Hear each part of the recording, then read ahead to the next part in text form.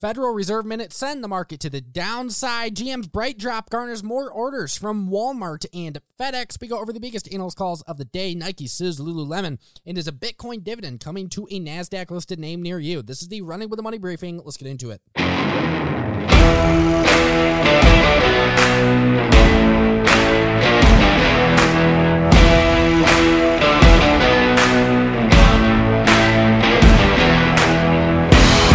Welcome to another episode of the Running with the Money briefing, powered by Pounding the Table. Either way, we are going to get right into what in the world is going on within the market today. If you take a look at the indexes at the close, we see that the Dow Jones finished down 392, NASDAQ down 522, and the S&P 500 down 92 points. Not the best. We go group by group, and not one sector was in the green today. We had consumer defensive outperforming the broader market, down just 0.34%.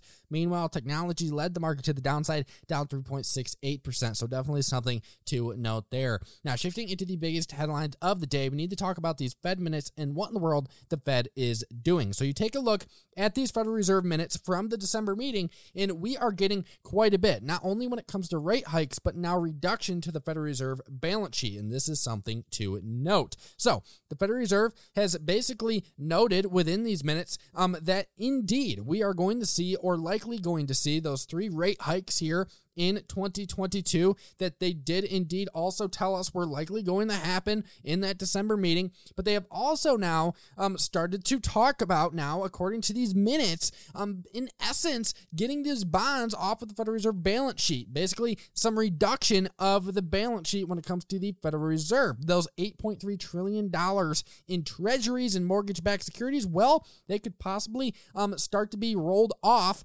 here in the coming months, possibly in the next several months, according to the minutes, which really was what took the market by surprise today. People weren't expecting that to happen as quick, and now we are seeing that here, possibly in the next several months, unquote. So that is something to note. Now, also, according to CNBC, what we see is that the Federal Reserve is also discussing 3 rate hikes in 2023 and 2 rate hikes in 2024. So this is really the outlook in general that we got out of these minutes. 3 rate hikes in 2022 with reduction to the Fed balance sheet, on top of 3 rate hikes in 2023 and 2 rate hikes in 2024. So quite a bit coming out of these Federal Reserve minutes. Most of this was expected, but really the part taking the market by surprise was this reduction to the balance sheet, possibly within the next several months, or starting in the next several months. So definitely something to note there. And finally, to round out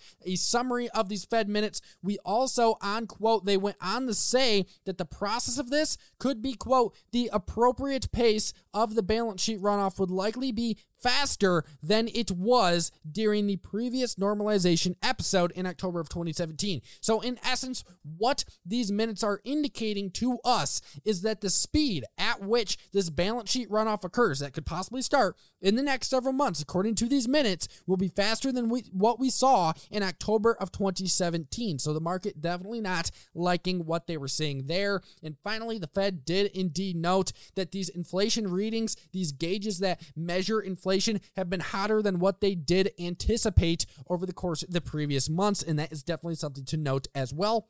Maybe inflation also took the Fed by surprise. Now, shifting into GM's BrightDrop and the company garnering more orders from Walmart and FedEx. So Walmart did announce today that they have signed a new agreement with the Detroit automaker to reserve 5,000 BrightDrop vans. So that's some big stuff for GM. And it is also important to note that BrightDrop does already have an initial order from FedEx for 500 vehicles of this new van, this electric vehicle van that are going to be used by a lot of these delivery fleets.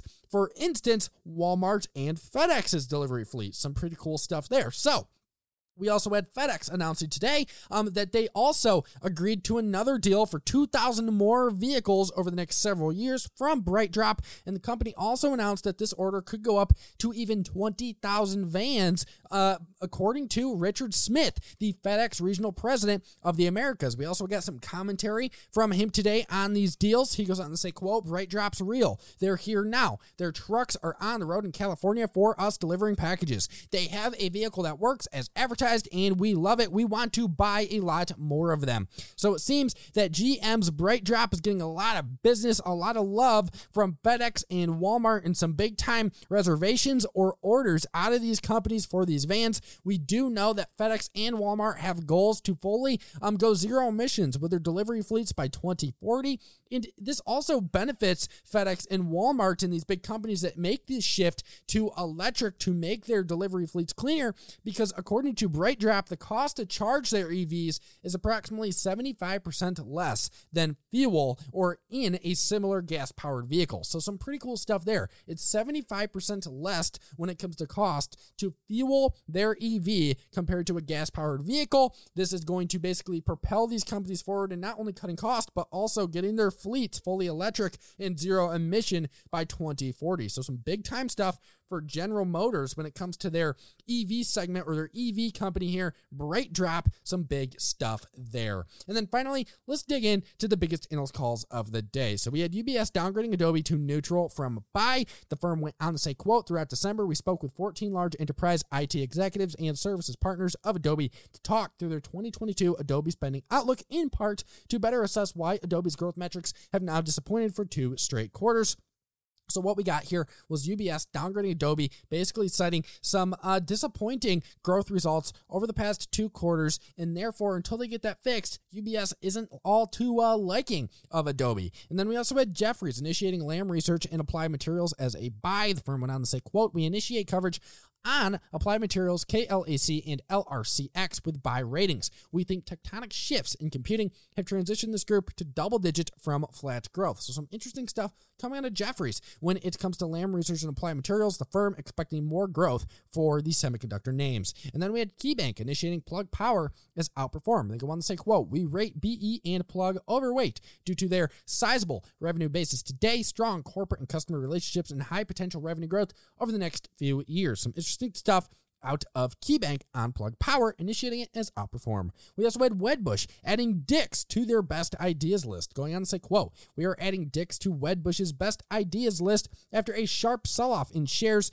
and our view of a solid outlook and attractive valuation. While holiday sales trends for discretionary retailers such as Dick's were likely weak, we view that as mostly transitory, creating a buying opportunity. Wedbush adding Dick's to their best ideas list, in essence saying that these lower than expected holiday sales are simply transitory and that the sell-off has gone too far. We also had Steffens downgrading Domino's Pizza to underweight from equal weight, going on to say, quote, on the sales side, they have less pricing power than direct peers because of their connection to the $5.99 and $7.99 national price points. Second, we believe the delivery driver shortage hasn't improved by much, if at all. So, Steffens downgrading Domino's Pizza here, basically saying they have a lack of pricing power compared to competitors, and also that driver shortage has not improved. Finally, we had Bernstein naming Boeing a top pick for 2022, going on to say, quote, each call is driven by expectations of a recovery in deliveries with the valuation anchored to our 2024-2025 forecast, as is our normal process. Boeing has a higher free cash flow yield, but also has more than $40 billion in net debt, plus uncertainty around timing of the 787 delivery restart. So that is definitely something to note there. Bernstein naming Boeing a top 2022 pick, but still a bit conservative due to that uncertainty around 787s and that $40 billion in debt on the balance sheet. We also had Northland upgrading Intel to outperform from market perform, going on to say, quote, while it is early in the turnaround, estimates are conservative. High multiple stocks may be under pressure, and Intel is a relative value with a 2.7% dividend and likely a good place for large cap managers to weigh out multiple compression. Northland upgrading Intel to outperform from market perform. We also had Loop naming FedEx as a top pick for 2022. Going on to say, quote, this report apparently brings out our mesiocratic tendencies as we again nominate FedEx as our top pick for 2022 after being flat and relative underperformer in 2021. So Loop liking FedEx, naming it a top pick for 2022.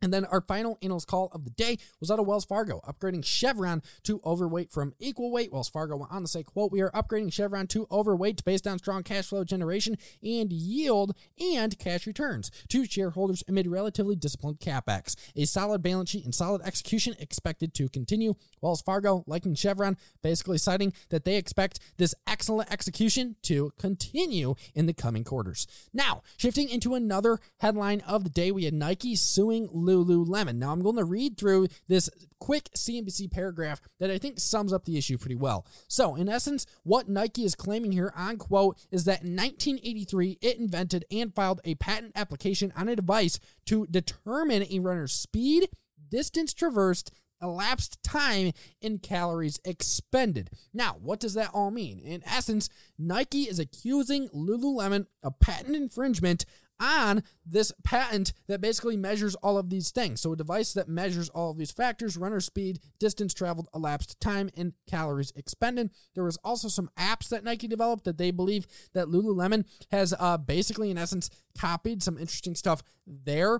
And they're claiming that Lululemon's Mirror product is the core issue when it comes to infringement. And by the way, Lululemon bought Mirror for $500 million in 2020, all amid that rush of the COVID-19 pandemic when people were starting to work out at home and there was a big drive for those stay-at-home workout products. So, in essence, Nike not liking Lululemon's Mirror fitness device and also not liking the apps that they have developed surrounding this workout device. So definitely something to pay attention there. Nike making a major claim of patent infringement against Lululemon, and Lululemon did indeed react negatively to this news. And then to round out the show, we need to talk about this Bitcoin dividend. So a NASDAQ-listed name, blockchain technology-focused company, BTCS, has announced that they will be offering either a normal dividend or a Bitcoin dividend. So basically what they're saying here is on March 17th, you will be able to get their either 5-cent normal dividend or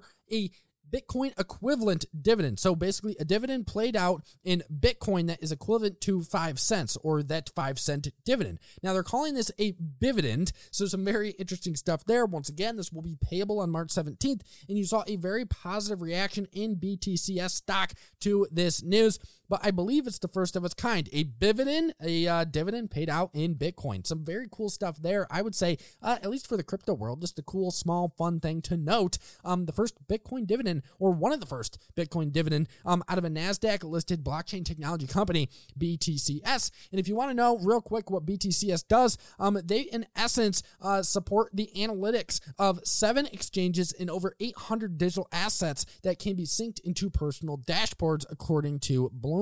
So some pretty cool stuff within the crypto world today out of BTCS, offering a dividend, a Bitcoin paid dividend. Some very cool stuff there. Either way, that is the show. Thank you for listening to another episode of the Running with the Money Briefing. We will be back tomorrow per usual to go over the biggest analyst calls, biggest headlines of the day, and much more. In the meantime, go give my boys over at Pounding the Table a listen on Spotify or anywhere you listen to podcasts, including Apple Podcasts. By the way, coming out with a new episode this weekend, so definitely pay attention to that. And finally, please go give me and my team a follow at Running with the Money on Instagram and Facebook. Easily Profit Trade On, and I will see you tomorrow.